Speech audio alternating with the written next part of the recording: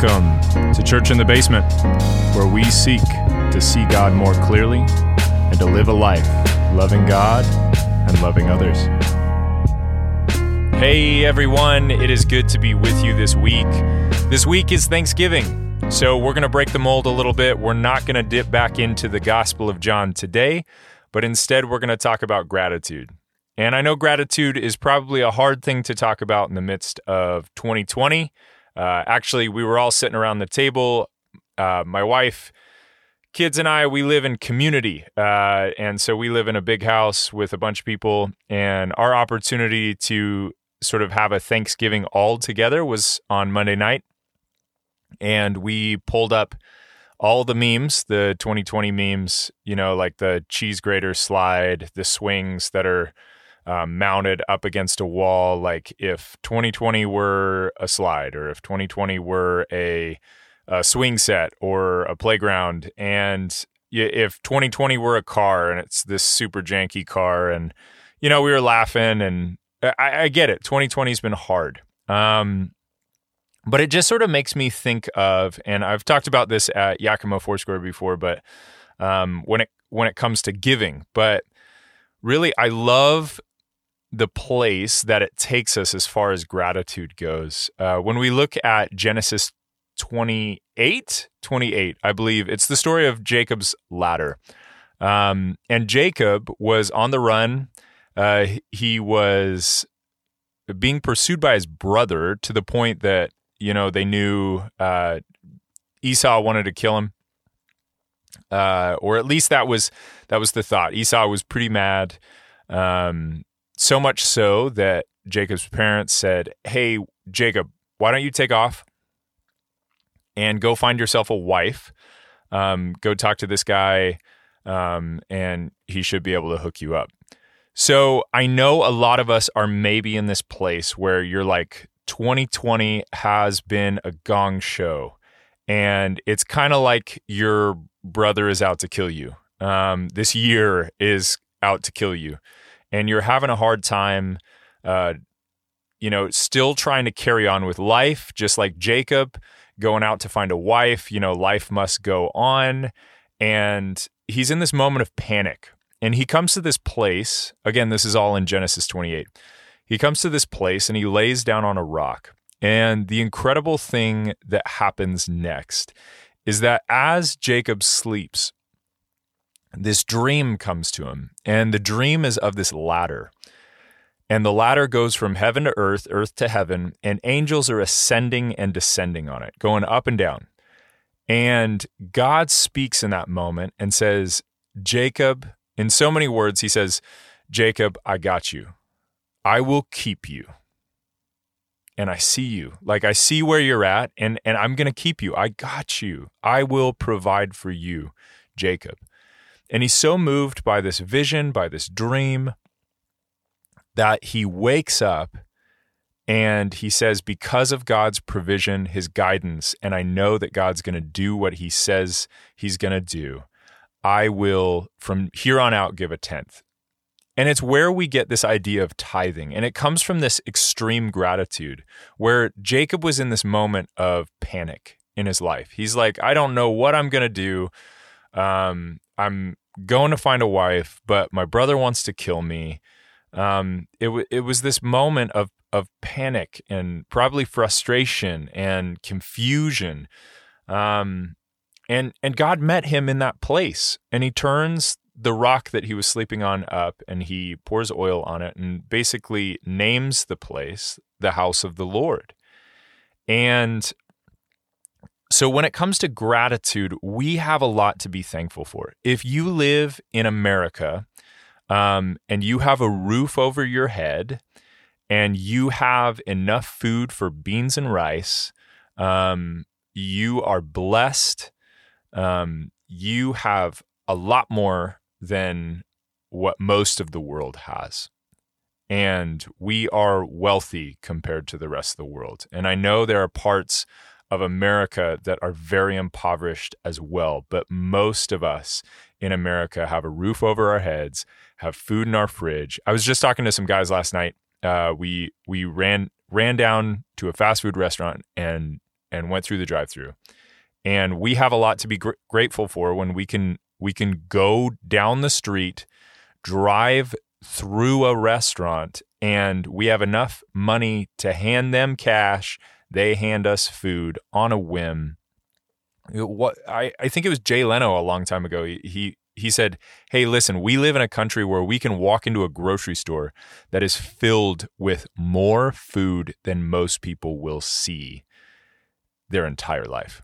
Their entire life. They will never see that much food. And that's the reality of it.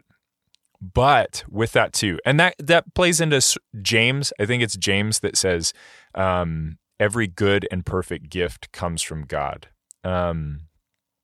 That God is a provider, and that comes from Genesis 1, that God set things up. I'm going to provide for you. So the provision in your life comes from God. It's a blessing from God. But to go one step further,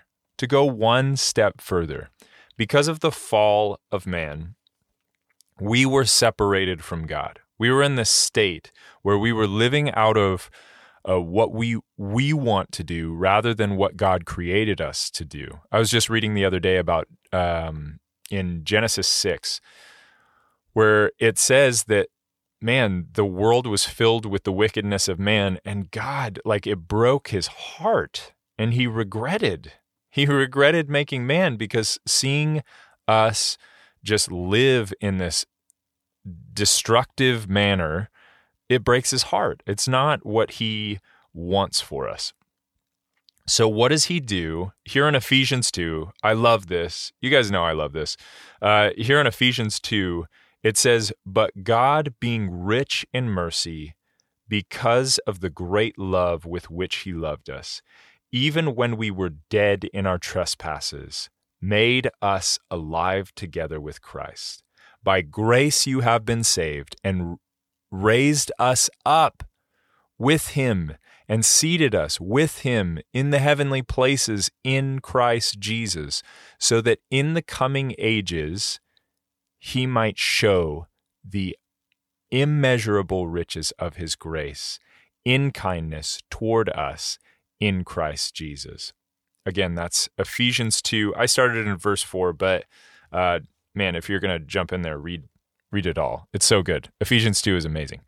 The whole letter is amazing, but Ephesians 2 is pretty remarkable. So anyway, all that to say, we have been, even though we were dead in our trespasses, we were living in wickedness, God intervenes, and he sends his son to die on the cross so that we can be reconciled with him.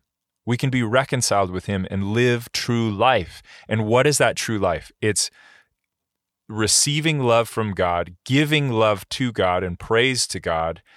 And we get the opportunity to be shaped by God into his image, into his glory. We get to bear his glory and bear his image. And not just that, before this, before that, in Ephesians 1, this just made me think of it. We have people in our life. God has crafted this community called the church, and we have people in our life. If you don't have community and you're listening to this, there are these places called churches, and it's less about the building and it's more about the people inside. These people that God has led together to be together, to form together, that we would struggle together forward in the kingdom of God.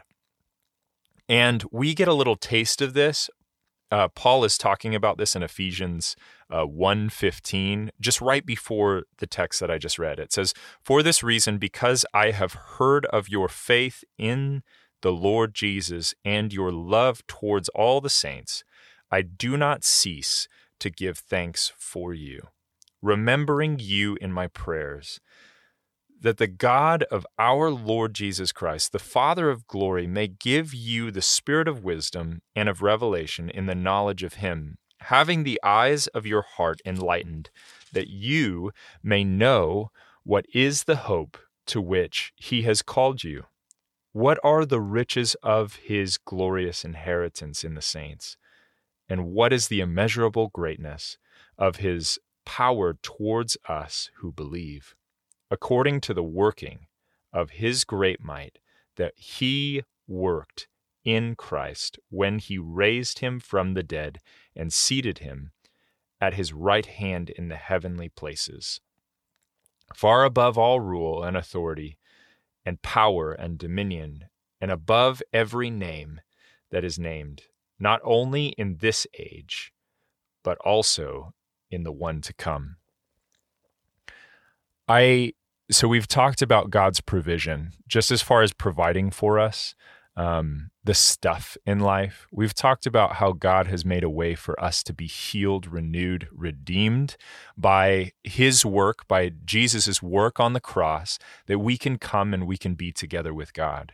But he is also, what Paul is pointing out here, is he has drawn his people, his church together, drawn all people by the cross together, that all can be reconciled. But this group of people comes together, and it's the church. And if you're in a place this holiday season where you're feeling like, man, I don't have community, I'm alone.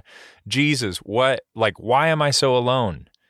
There are places called churches where people come together because they all love Jesus and they know the importance of community. You can go down there on a Sunday, and usually Sundays are just the gateway to this community, like it's the main gathering point.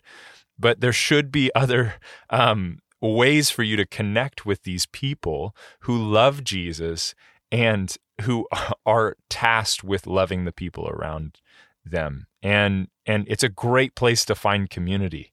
And so God has provided on a stuff level, right? Like he gave us this earth to work, that we would have food, that we could have shelter. And again, for those of us in America, we are blessed. Let's be grateful this season. And let's even think about, as we head into the Christmas season, how we can give to help in God's provision for those who have less. But if you have a roof over your head and food in your fridge, you are blessed. And that's a gift from God. That's a gift from God. God has also provided for your spiritual health and spiritual wellness because it's just who he is. So let's take on a posture of thanksgiving and gratitude and worship to God this season. And also, man, don't be alone this holiday season. Whether it's Thanksgiving or Christmas, there is a community, and it's called the church. And we love you. We love you, and we want to hang out with you.